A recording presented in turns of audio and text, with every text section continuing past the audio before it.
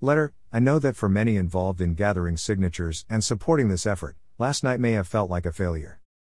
Area resident Palmer Davis relives Tuesday's County Council meeting and vote on the mini-initiative petition.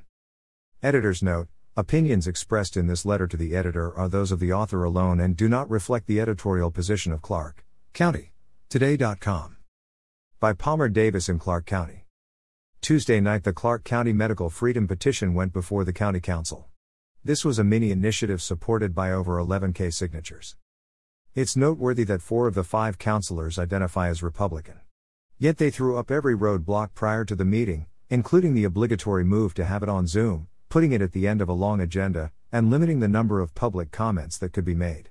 Nonetheless, a couple hundred people gathered at a church last night to support the petition and each other as they made their case via Zoom.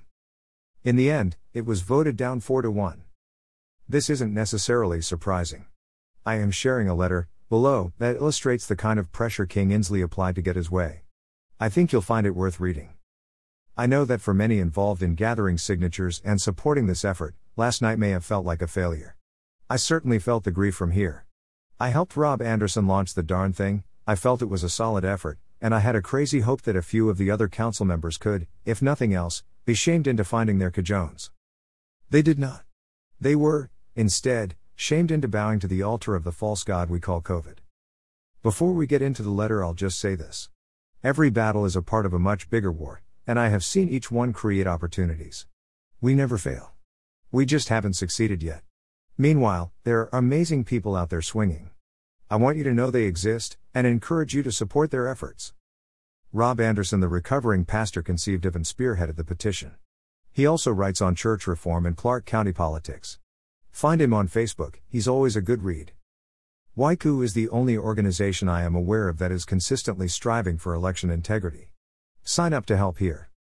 Seattle Truth Network, March for Freedom WA had a big success last month with a march in Seattle, but that was after 2 years of marching in Seattle.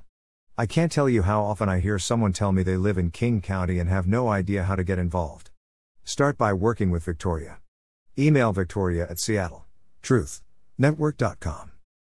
Informed Choice WA is the foundation upon which many of us build our efforts. Reps to follow: Jim Walsh, Joel McIntyre, Vicki Kraft. I also endorse her for 3rd Congressional District, and Brad Clippert. Last but not least, the answer to do we have any lawyers to underscore is too often no. But keep your eyes on the folks at Silent Majority Foundation. They are on fire. Okay. The letter. Please go to clarkcountytoday.com to see the letter.